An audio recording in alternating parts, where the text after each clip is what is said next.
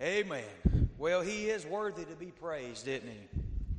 I bless the name of the Lord. I tell you, there's a lot of things that we're lacking in our day. I'm way behind on being a witness.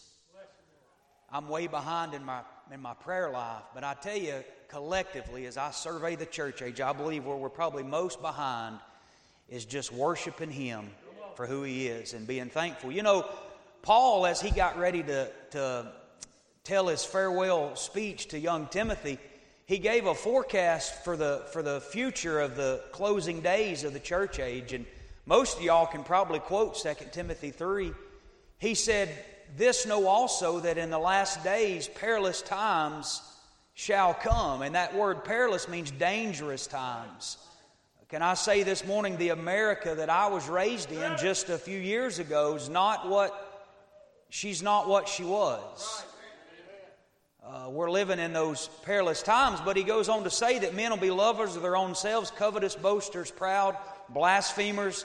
And he said this, he said they'll be unthankful. That's one of the indications of the last days, is a crowd of people that'll be unthankful. And no doubt it's been mentioned this morning, the Sunday school hour, that we are living in those last days, but I don't believe that we have to necessarily adopt the characteristics of those days. And so I thank the Lord. I want to lift my hands towards heaven and bless His name for His goodness in my life. I stand in a place where a lot of my heroes have stood. I don't deserve to be here, but thank God for His grace and His mercy and His long suffering. Amen. And I'm honored to be here. Thank you for the invitation, Brother Tracy. I appreciate the good room and just the Sunday school hour. I appreciate the songs and the testimonies. I'm glad to be around God's people, aren't you? Amen. And I've never been here. I feel at home this morning. I live in Tennessee now, but I was raised in northeast Georgia, so we're probably kin somehow or another. We're cousins or something or another. And a lot of the places, well, I try to say this everywhere I go for the first time, just to try to encourage you. It's not always been a red tie and a black suit and a white shirt. I was raised in a good Christian home, a God-fearing home, but I got into my teenage years and I thought that I knew more than the authority that God had placed in my life. And I started running with the wrong crowd, and before I knew it, I was the wrong crowd. And not promoting sin, not glorifying the devil, but they kicked me out of my high school, had to go to the alternative school, all that mess, in and out of jail, and it just got worse and worse. And I remember one day I come home from one of those rendezvous, and my parents, good parents, I'm sorry for y'all. My parents are better than y'all's. I'm sorry about that. I got a good mama and a daddy. Amen. But I had went so far out in sin that they were changing the door locks on the house, and they said, "Son, if this is where you're going to live, you're going to have to just go on. Ain't nothing else we can do for you." And I remember in May of 2010, when all my buddies that I thought that I'd take over the world with, they had turned their back on me. I was bombarded with lawyer fees and probation, and just, I didn't have nowhere to turn. My grandparents, those white-haired saints of God, when everybody else had gave up on me and turned their back on me, they got a burden for their grandson, and they began to pray for me. And I can remember oftentimes I'd come in from wild adventures out into the world, and they had came by and they had left some preaching tapes on the coffee table, and that stuff spooked me, man. I didn't want to go very near it, but I'd walk by and just glance at it. And some of those preaching CDs that have pictures of the message that the man of God was preaching on. And my granddaddy began to witness to me, and he's not a preacher, but he had preached to me. And the Holy Ghost used him and my grandma to get me under conviction. And one night in May of 2010, they crammed me in the back seat of one of their old grandparents' cars. Amen. Y'all know what I'm talking about? They smell a certain way. They look a certain way. They drive a certain way. They stuffed me in the back seat of that thing. They cranked the primitive quartet up just as loud as they could get them. And they drove me down to Isla, Georgia, to a little old country church on the side of the road. And man, I'm telling you, I got out of that car that night and I was under so much conviction, I was struggling to breathe. And my grandpa, he knew what he was doing. He took me in the back of the church house where all the deacons were praying for God to move that night. And I wanted so bad to raise my hand and say, y'all don't need to pray for any sinners to get saved. I'm here. I need to be saved. But I couldn't breathe. I barely could move. And somehow or another, I got out of that prayer room, got back out in the sanctuary, and they preached, they sang, and they gave an invitation that night. And I stepped out and made my way down to an altar of repentance. And that's been 13 years ago. I don't know nothing about a 12-step program. I've never been in an AA meeting. I never had to go to a dry-out clinic. I got saved by the grace of God. Amen. And so you may be in here today, maybe a grandmother, a granddad, you raised your children better than the way they're living right now. Maybe you've got some children that have went another direction. Can I say that God sent me about 4 hours south to tell you that there's still power in prayer. You're looking at about 270 pounds of growing evidence that God can change a man's life.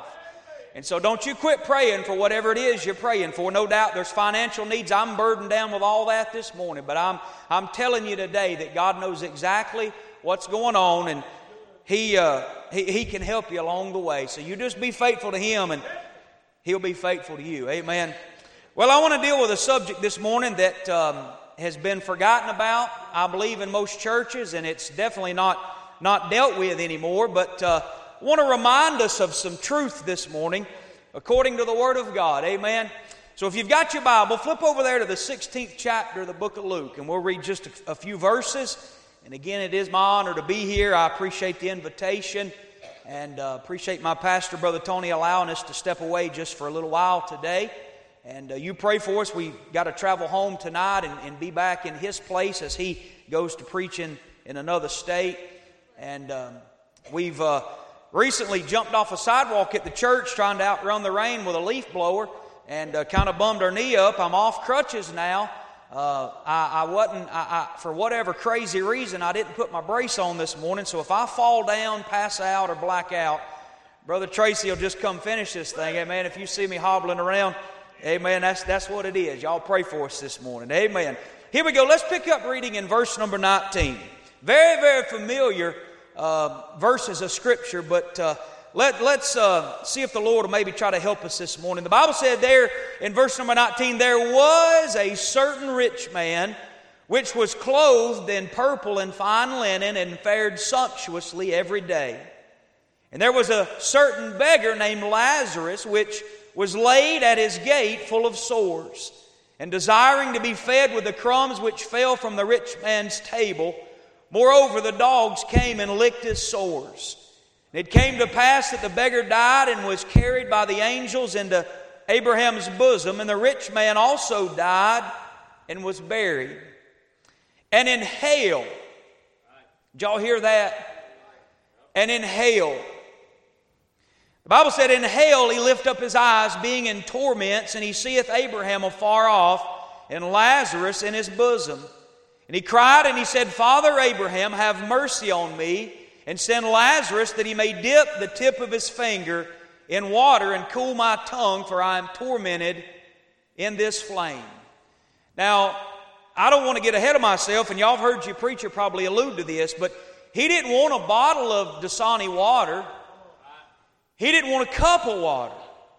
The Bible said all he wanted was somebody to stick his finger in some water and let that drop of water cool his tongue. Isn't that something? It's definitely July here in the South, in Georgia and in Tennessee, man. I'm telling you, it's muggy and hot out there. And oftentimes this time of year, my wife, she gets tired of hearing me say this, but I'll come in from work and just salt stains on my clothes, just cramping up from the heat. And I'll go straight to the refrigerator and I'll grab a bottle of water and I'll just begin to thank God for water. But do you understand this morning, there's this rich man today. This has been penned for a couple thousand years. I don't know how long he's been there, but he's in hell this morning wanting somebody just to cool the tip of his tongue. Verse 25, but Abraham said, Son, remember that thou in thy lifetime receivest thy good things, and likewise Lazarus evil things, but now he is comforted and thou art tormented. Besides all this, between us and you there's a great gulf fixed, so that they which would pass from hence to you cannot, neither can they pass to us that would come from thence. And he said, I pray thee therefore, Father, that thou wouldest send him to my father's house. For I have 5 brethren, that they may testify unto them, lest they also come into this place of torment. And Abraham said unto him, They have Moses and the prophets, let them hear them. And he said, Nay, Father Abraham, but if one went from them from the dead, they will repent. And he said unto him, If they hear not Moses and the prophets, neither will they be persuaded, though one rose from the dead. I'm burdened as I survey my Christian life at the absence of a burden, really, in the reality of this place that I just read about. I can remember 13 years ago after I got saved, I got real interested in what's next, what's awaiting after this walk of life. And there's been a few services that I can remember where a man of God would get up and he would go to Revelation 21 and Revelation 22, and he would preach about that celestial city that's awaiting the child of God. Aren't you thankful for heaven? Amen. If you're in here today, thank God this is not the end of the way. Can you imagine, man, as we're able to see the beautiful sunrises and the beautiful sunsets here in the south? You can travel from the Atlantic to the Gulf to the Pacific Ocean. I've been able to travel halfway around the world preaching the Word of God, and I've been able to see some majestic sights this side of eternity. But can I remind you this morning that all the beautiful creation that God has blessed us with has all been touched by sin. But man, what's it going to be on one of this glorious daybreaks when we leave this walk of life and step into a land that's never been marred by sin? Hallelujah to God for a place that awaits the child of God called heaven. And I can recollect in days gone by where men of God used to stand and preach about that place. But I got also interested in what's awaiting the person that rejects the message of the gospel according to the Word of God. Thank God there's a place called heaven, but there's also another side to the coin. There's a terrible place called hell. And I began to read and try to find as much out as I could about this place. I remember finding a book. Some of y'all may have seen the book, 23 Minutes in Hell. And I would read behind all these men on those religious television channels. Man, they say that they had an outer body experience and they went to this place called hell. But I tell you today, when it boils down to it, I'm not interested in what those crazy fanatics have put together in a book. I'm interested this morning in what the Bible says about hell. And so I want to, maybe by the grace of God, try to preach for just a few minutes on a biblical place called hell. A biblical hell. A few things by way of introduction. I want you to notice the context of these verses. If you're interested in following along, flip back one page and notice Luke chapter number 15, verses number 1 and verses number 1, 2, and 3. The Bible said, Then drew near unto him all the publicans and sinners to hear him. And the Pharisees and the scribes murmured, saying, This man receiveth sinners and eateth with them. Notice this. He clarifies what he's fixing to do, and he spake this parable unto them. And so anytime throughout the gospel books, our Lord, when he got ready to use a parable, an example, or an illustration, he made it very clear that that's what he was fixing to do. But here in Luke chapter number 16, he is not using a parable. He's not using an example. He's not painting an illustration. It is a historical event. It is a truth. It is a fact. So we see the context of our verses that we read this morning. It is not a parable. It is a real account of two men. One died, went into Abraham's bosom, and the other one died and went to hell. Not only do we see the context, but I want you to notice also the crowd that our Lord is preaching to. Notice with me in chapter number 16, verse number 1, the Bible said, And he said unto his disciples, you see that? He's talking eyeball to eyeball with His disciples. These men in previous pages left everything that they had ever known to follow the Lord, our Savior, through His earthly ministry. So we see not only the context of these verses, but we see the crowd that our Lord is preaching this message to. He looks eyeball to eyeball to His disciples and begins to tell them about hell. Not only is He preaching to His disciples, but notice down in verse number 14. The Bible said, "And the Pharisees also, who were covetous, heard all these things, and they derided Him." And the Bible said in verse 15, "And He said unto them." So not only is He talking eyeball to eyeball to His disciples, but He's also talking directly to the Pharisees. We conclude in those two realities that our Lord is talking directly to a group of very religious people when He deals with the topic or the subject of hell. We see the context, we see the crowd, but the conclusion of it all is this. At the end of life, there's two places. Here in these early writings of our Lord and in all of the gospel books, it was Abraham's bosom, but now after Calvary, we call it heaven. And so we see that there is a place called heaven, but the conclusion is there's also a place called hell. You go one of two places when you die. Hebrews 9:27, he said, "It is appointed unto men once to die, and after this, the judgment." The penman in Proverbs chapter number 27, verse 1, he said, "Boast not thyself on tomorrow, for thou knowest not what a day may bring forth." James proposes the question. He said, "What is your life?" But then he answers it. He said, "It is a vapor. It appeareth for a short time, a little time, and then it vanisheth away." And so we're not going to be here forever. If time goes on and the Lord doesn't come for the church in our lifetime, we are going to die. There's a place called heaven. There's a place called hell. Let's see what the Bible tells us about a biblical hell this morning. Again, just maybe try to remind you of this truth, of this reality. The first thing, can I say that the Bible gives us an explanation of this terrible place called hell. You ever just kind of sit around and ponder about hell? What's it like? I mean, what in the world? Hell. You ever wonder about that? Maybe driving up and down the roads, if we take enough time to cut our cell phones off and just meditate upon the things of God. You ever wonder about hell?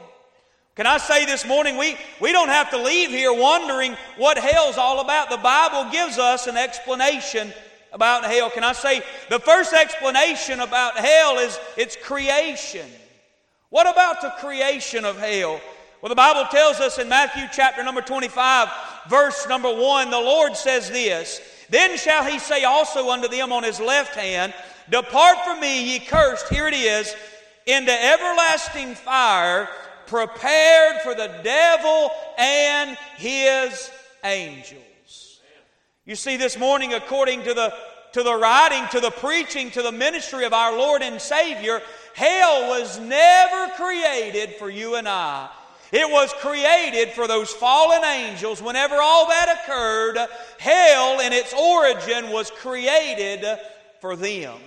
Now, can you imagine today dying and going and spending eternity in a place that was not created for you? Can I say, if you've stepped in here today and you've never been saved by the good grace of God, that's exactly what is awaiting you. There is absolutely, in the Word of God, never found anything such as purgatory, a time out, an in-between, a lingo. Friend, listen to me. It is heaven or it is hell, and it was never created for you and I. It was created for the devil and his angels. So we see the creation of hell is explained. But we also find in the Word of God the duration of hell. Again, in Matthew chapter number 25, He tells that crowd at the judgment, He said, "Depart from me, ye cursed, into everlasting fire." Hell is eternal. If you die and go to hell, the people that are dying and going to hell, listen to me, it is eternal. It's eternal. It's forever and ever. And while the ages roll, it is forever. I can remember when I lived like Waylon Jennings, trying to, paint some country music lifestyle, like an outlaw, like a renegade. I'd wake up on some mornings finding myself in a mess. I mean, I've had counties looking for me, law enforcement chasing me, and I could make one phone call to a lawyer in Cornelia, Georgia, and I could get myself out of a lot of things that I got myself into. But I'm telling you today, friend of mine, there's one place you'll never be able to get yourself out of. If you die and go to a devil's hell, it is forever. It's eternal damnation. It's everlasting fire. The duration of hell is forever. Outside of the white throne judgment, when death and hell's pulled out, and they stand before a holy God and give an account for their works here in this walk of life, after the white throne judgment, friend, they'll be cast into the lake of fire. Hell is forever. It's forever. It's forever. We see the creation, we see the duration. What about the location? Where is hell? Well, the Bible tells us in Isaiah 14, "Hell from beneath is moved for thee." Again in chapter 14, "Yet those that shall be brought down to hell." And then in Ephesians chapter number 4, New Testament, Paul tells us that hell is in the lower parts of the earth. So we see the location of hell, according to the Word of God, right now is below our feet. I've been able to travel to the Philippines on mission trips and preach over there in those coastal regions. And as we fly into Manila, if it's daytime, you can look across the landscape, and you can see those volcano mountains scattered across the horizon. Many of us probably have watched on television. I think about in the 80s when Mount St. Helens erupted. I don't have no Bible verse for this, but I often wonder, as those volcanoes erupt and spew that ash into the first and second heaven, I wonder, could it be that is hell enlarging herself?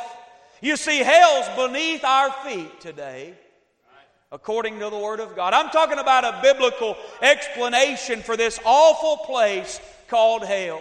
We're not interested today in what society says about it. They don't believe in a place called hell. They're trying to take it out of our churches. They're trying to take it out of our songs. They're trying to re-erase it out of the Word of God. But I'm telling you, it does not matter what some liberal theologian has a mindset about this place. It boils down today that the Word of God gives an explanation, because there is a literal burning hell today. The creation, the duration, the verification, the location, but what about the verification? Can I say today that the word hell is found 54 times in your King James Bible? 54 times. From Genesis to Revelation. 54 times. Can I say today the verification of this place called hell? Moses had something to say about hell. The meekest man that's ever walked the face of the earth outside of Christ had something to say about hell. Not only Moses, but David had a lot of preaching to say about hell. Job and Solomon, they had things to say about hell. Isaiah, Ezekiel, and a man by the name of Amos would stand and prophesy and preach to their generation about a terrible place called hell. Jonah, Habakkuk, those men in the Old Testament all had a message from God Almighty about a place called hell. I say, God, raise up a man or two in our day that'll still stand and have a message from God about a place called hell. Listen to me today, child of God. Hell's still a real place. I read some time ago that every day around the globe there's 150,000 people a day that die and go into eternity.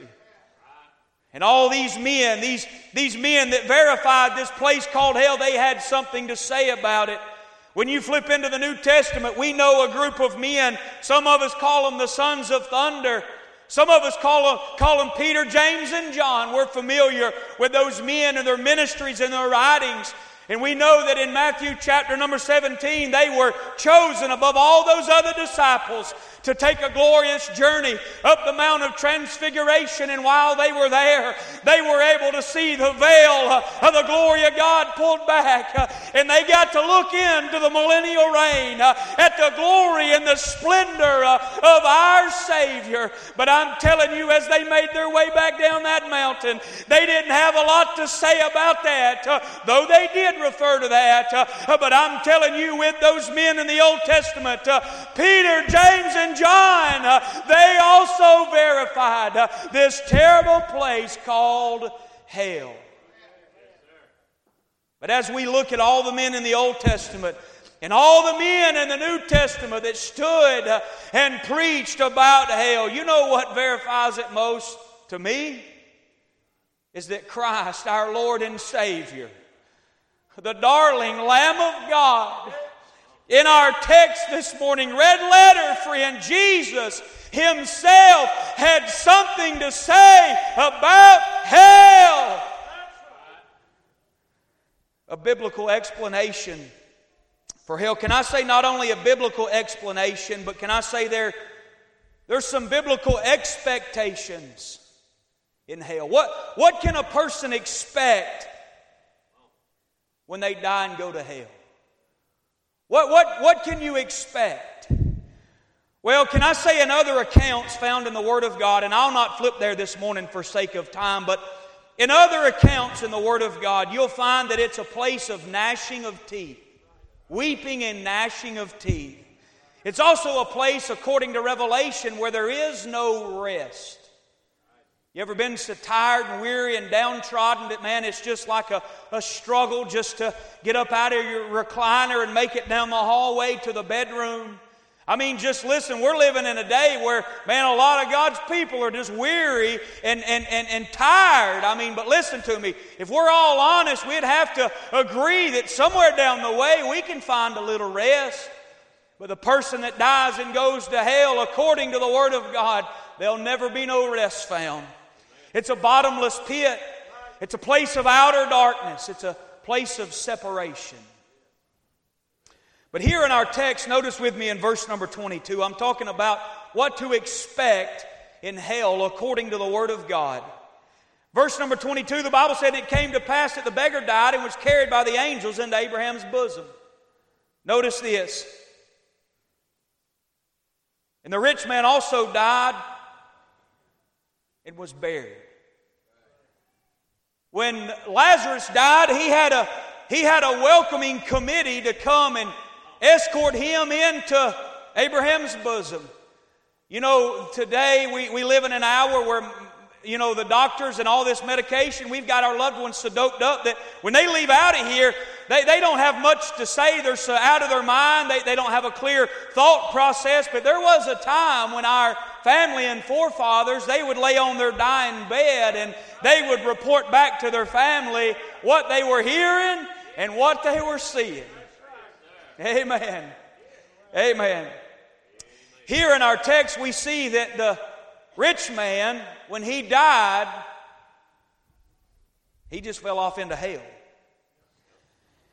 I remember when I was lost, I was working for my dad's construction company, and he built a lake house for a family there in my hometown, a very up-to-do, well-off, prominent family in my hometown.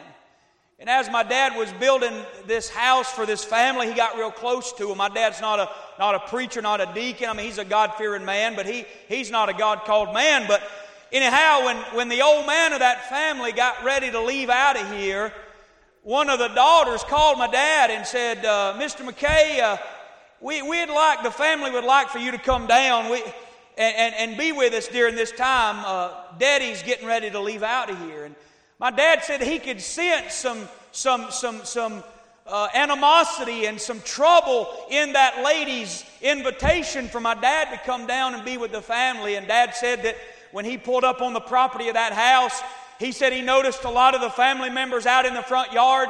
He said that he could sense that they were distraught, they were upset. A lot of them were not right with God. Y'all know how it is. They were out trying to hide from the grandparents. They were smoking cigarettes and just trying to calm their nerves. And my dad said that he got out of the truck, he walked through the carport, stepped up into the house, and the daughter that had called him had began to welcome him back to the family room in the back of the house. Now, may I say, this man that's dying, this family, they had all the money that a man or a woman could ever want. They had a business that had been paid for decades. I mean, listen, they had everything that this world could offer. I'm not certain about this, but somebody told me that old man was a deacon of the First Baptist Church there in my hometown. He was involved in the Masonic Lodge. He was a Shriner. Listen, he was on the city council. He was involved in all the good stuff and all that up-to-do stuff in town. He was involved in every bit of it. But my dad called me and he said, son, I got to tell you something. He said, when I walked down that hallway and started into that family room, he said, I began to hear the cries of an aged man that I've never heard before in all the days of my life. And my dad said that when he walked through the cased opening of that family room and he looked in there, he said there was a prominent businessman that had a bank account just running over. He had all the clout of this day's society. He had all the rings and all the ability to get in any committee or do whatever he needed to do in the local city. Listen, he had all the access that a man could ever want. But Daddy said when he walked into that family room, he looked in the floor and there was a man, and I'm not trying to be crude or off color, but Daddy said he had ripped every stitch of clothing he had off of his body. He was curled up in a fetal position screaming, somebody help me, somebody help me, they're coming to get me, get them away, get them away, somebody help me. Listen, friend, I don't know about all of that, but I'm telling you according to the Word of God that hell and all of its blackness and all of its demons it's a real place today. You'll have a terrible death. Biblical expectations, there's torments. Verse number 23, the Bible said, and in hell he lift up his eyes being in torments. Verse 24, torments. Verse 25, tormented. Verse number 28, there's torment in hell. I know there's probably a lot of definitions to that word, but old Webster, he defines it as this. It's extreme pain to the utmost degree of misery. Can you imagine dying and going to a place that's full of extreme pain and misery to the utmost degree? That's what a person can expect if they die and go to hell. It's a terrible death. There's torments. There's crying. Verse number 24, there's absolutely no mercy. The Bible said, and he cried, Father, Abraham, have mercy on me. There's no mercy to be found in hell. That's what a person can expect when they die and go to hell. You know what mercy is, don't you? That's God withholding from us what we deserve. But see, a person that rejects the message of the gospel, the only way to heaven's Jesus Christ and Him crucified. The person that rejects that message, the invitation of the wooing of the Spirit of God, the one that rejects that message, friend, you will experience no mercy forever and ever in hell. I believe this according to the Word of God, that every person that dies and goes to hell, you will suffer for eternity what our Savior suffered on the cross. That's a whole message in itself, but you meditate upon that one. There's thirst. Verse 24 again, there's flames. I can remember as a boy, I was raised outside, amen. I thank God for hunting and fishing, amen. All that fast motorcycles, 1970 Chevelle Super Sports, and everything that goes along with it, amen. Thanksgiving week, man, I got to lay out of school. We'd go backpacking up in the Blue Ridge Mountains, chasing those deer around, amen. I was raised in a tent around a campfire. And there's been some times in my boyhood, in my childhood, it'd be so cold, we'd wake up in the mornings, you didn't want to go deer hunting. You wanted to start a fire and get up in that thing, amen. I can remember, man, being so cold, get those campfires going and get up there next to them, man, that thing gets to popping and cracking. And before you know it, man, you've been so close to that thing that you'd step away, maybe to get something to eat, something to drink, and it had blistered your face. Sun comes up and you look at one another and your face is just cherry red from the heat off of that fire. Can you imagine spending eternity in a place, the Bible tells it, is a lake of fire? Here's probably one of the greatest torments in hell. Notice with me in verse number 25, but Abraham said, Son, remember that thou in thy lifetime receivest good things, and likewise Lazarus evil things. There's memory in hell. You'll remember some things in hell. I believe for the sinner that dies and goes to hell, they'll remember every opportunity that they had to trust Christ as their Savior. You think about it, the ones that have rejected that message, they'll be able to recollect being raised in a good Bible-believing, amen, a Bible-believing church as a young child, maybe on a cold winter morning, man, when nobody came to the house of God. A Sunday school teacher in a back room somewhere probably thought, I'm not doing a lick of good. But little did they know the Holy Ghost was going to use them that morning to deliver a clear presentation of the gospel to a young child. And as that young child sat there with the wooing of the Spirit of God saying, come to me today, that young child said, no, I'll do it later. I'll do it next week. And before they knew it, they were a teenager. Maybe at the Power of Two youth camp. Maybe at some riverbank somewhere under the preaching of a man of God. And the Holy Ghost began to draw them again and say, come unto me, all ye that are weary and are heavy laden, and I'll give you rest. But that teenager rejected the message. You die and go to hell, you'll have your memory. You'll be able to remember all those opportunities when God sent you a message to come to Him. I believe you'll remember every gospel song that you heard saying, listen, amazing grace, how sweet the sound that saved a wretch like me. Hallelujah to God for the message of the gospel. The ones that die and go to hell, you'll remember every opportunity you had. You'll remember every time when you came in and the man of God would not shut up. He just kept preaching and kept preaching and kept preaching that you need to get saved. And then finally you think, praise God, He's going to sit down. And then He gives an invitation for 45 minutes, 50 minutes. The Holy Ghost is telling you to come, but you rejected it. You'll remember every one of those services. Verse number 26, I'll not read it for sake of time. Biblical expectations, there's absolutely no way out. You ain't getting out. Man, we can call and cancel doctor's appointments. I've done, as messed up as I am, I've done called and canceled an orthopedic surgeon. Amen. I mean, we can get out of everything. But the person that dies and goes to hell, you can expect not to get out of that place. We see a biblical explanation.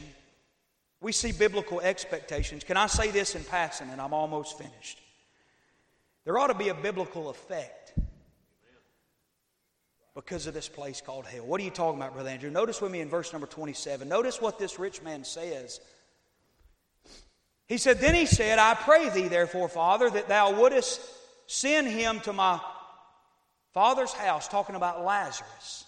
This rich man that's died and went to hell, he's wanting Abraham, he's wanting the Lord to raise up Lazarus and send him back down to his daddy's house. Notice verse 28, for I have 5 brethren, that he may testify unto them. He's wanting Lazarus to be resurrected from the dead and go back down there and preach to his family. Why? Lest they also come into this place of torment. This rich man that died and went to hell wants somebody to resurrect Lazarus and send him down there to tell his family about hell. Can I say the biblical effect of this reality to the child of God? It ought to give us a burden. It ought to give us a burden. And that's, listen, I'm bothered that we're not bothered. I'm bothered that I meet people in a McDonald's window that I don't say anything to them about hell. We don't have to preach and foam at the mouth. We just got to simply tell them that Jesus is the only way. We're living in such an hour, such a selfish hour that's promoted by all of these phones and all of this ungodly social media. Listen, we are so selfish. It's about me, myself, and I. But I'm telling you, a biblical effect of hell is it ought to give us a burden. We've got friends and immediate family members that are dying and going to hell. And we've adopted the mentality of that message, that ungodly message. Oh, you're not supposed to judge. Well, the Bible tells me that a righteous man judgeth all things, and by their fruits you shall know them. You can evaluate a man or a woman's life and see how they're living, and if it does not line up with New Testament conversion, salvation, then something's wrong. We ought to have a burden that, Daddy, Pawpaw, we need you to stand up. Listen, on Labor Day and say, before we start the grill, I've got to tell my family about hell. We need some daddies. We need some Pawpaws that'll get a burden for hell. Amen. Well, I can see I need to move along right there. A biblical hell. Can I say right here, and I'm done, there's a biblical escape. Amen. Aren't you thankful that the message does not stop with the expectations of hell? There is a biblical escape. Amen. Can I remind you of this? You're going to have to acknowledge some things. Notice with me. If you study out these verses chronologically, I mean verse by verse, you'd have to agree that Lazarus dies first. The Bible says that Lazarus died and was carried by the angels into Abraham's bosom, and the rich man also died, and in hell he lifted up his eyes. Now, I don't know how long the period of time frame is right here, but according to the Word of God, again chronologically, Lazarus dies first and then the rich man. Could it be that God was extending just a little more grace, a little bit more mercy? He was being just a little bit more long-suffering in this man's life? Maybe to give him another opportunity to believe the message of that day, that Christ was the Messiah? That's something to consider. But you've also got to acknowledge that his day of long-suffering, his day of grace, his day of mercy came to an end. Sunday morning crowd, the conclusion of VBS, I'm very much aware of where I stand this morning, but could there be somebody in here today? Maybe your day of grace, your day of long-suffering, your day of God's mercy in your life is coming to an end. You got to acknowledge that. I'm so, Brother Puckett, I'm so hesitant about even taking the skimming the top of my testimony, especially around young people, because I'm afraid that if they were to hear all the things that I was a part of, they think, well, man, old Brother Andrew, he got to go out and live like all that mess in the world, and there he is back serving God today. But yeah, what you don't understand is if I did not have to be at my home church tonight, I could cram you in that Dodge pickup truck and I could take you just about 20 minutes north of Gainesville, Georgia. And I could take you from one cemetery to the next. of people not that I read about or not that I heard about, that people I used to run with, your age. They're in eternity today. And I'm not talking about they died with a cancer. I'm not talking about they died, with some type of sickness in their bones. They died with needles in their arms and blood and drugs in their veins. They died in a drunken stupor. You see, the day of grace, the day of long suffering, the day of mercy runs out for every age group. I've not got all this figured out, but we've got an 8-year-old little boy in our church right now. Y'all pray for him. His name's Joshua Bryant, 8 years old. He was the king of our junior camp back in June. Precious little old boy. I'm telling you, precious. He's at Vanderbilt Children's Hospital this morning in the cancer section with stage 4 bone cancer. 2 weeks ago, he was running around like Dennis the Menace. But today, he's on the brink of eternity. You see, you're not promised tomorrow. You're going to have to acknowledge that. Secondly, can I say you're going to have to abandon something? And I believe this is one of the greatest problems in our day. Notice right here in verse 24 again. The Bible said, and he cried and he said, Father Abraham. This is the rich man crying out, Father Abraham. When this man, and I'm not going to get into some type of theological discussion right here, but when this man cried out, Father Abraham, what he was identifying, what he was revealing was that he was a Jew. He was a covenant Jew, meaning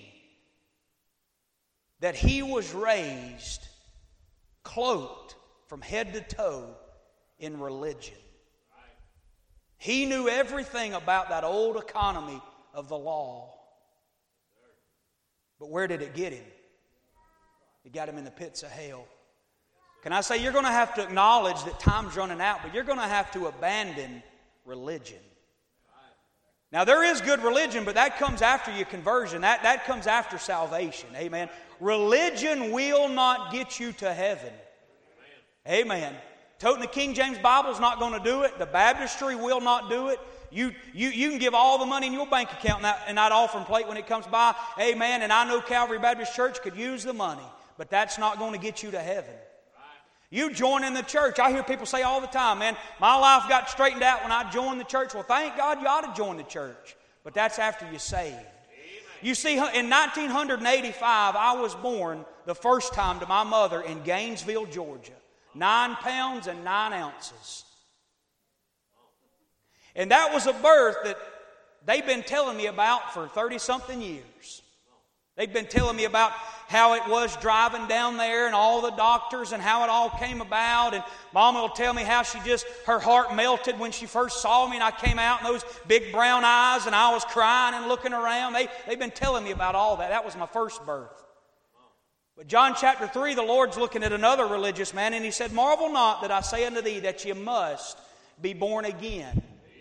You've got to have a second birth, not joining the church, not teaching a Sunday school class, not getting in a baptistry, not being kin to somebody who's a deacon at the church. Amen. You've got to be born again. In May of 2010, I experienced the second birth. Hallelujah to God. I've had one birth I don't remember, but I had another one I'll never forget. I had one birth, everybody's been telling me all about it.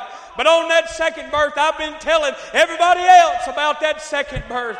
Amen to God. You got to abandon religion. Hallelujah. I wonder today if you got a place in your life that you could go to that you know that God's convicted you. And in His invitation you moved and came to Him in the free pardon of sin. Amen. You got to act upon the Word of God. Notice verse 29. And Abraham saith unto him, they have Moses and the prophets, let them hear them. And he said, nay, Father Abraham, if one went unto them from the dead, they will repent. And he said unto them, if they hear not Moses and the prophets. What's he saying? They've got to act upon the Word of God.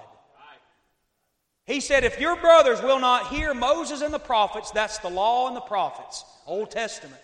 If they do not heed the message of the Word of God, they're coming to see you.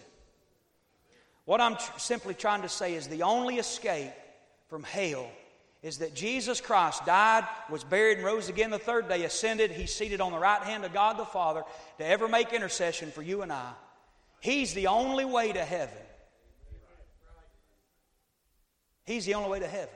That's the biblical escape. Now, I'm not necessarily preaching to sinners this morning. I'm preaching to the church because I'm burdened that we're not burdened about this place called hell.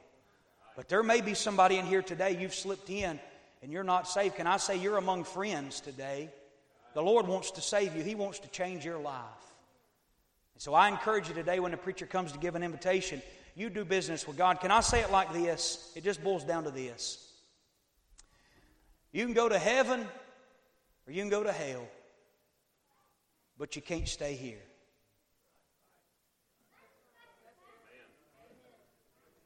Child of God, I challenge you today to get a burden for sinners and your family and your friends and your co-workers. Sinner friend, can I say, as the Sunday school teacher alluded to several times, time's running out. Jesus is coming. He's coming soon. If He's doing business with you today, I challenge you to do business with Him. Let's stand to our feet this morning. A biblical hell. Lord, in Jesus' name, I pray, God, You'd take this thought today. I pray, God, You'd burden the hearts of the church. I pray You'd challenge us, Lord, to be more vocal about the message of the gospel. Help us to invite folks to come to the house of God to hear preaching. Help us to witness. I pray for the one in here who may be lost. I pray, God, You'd deal with them and draw them in Jesus' name. Amen.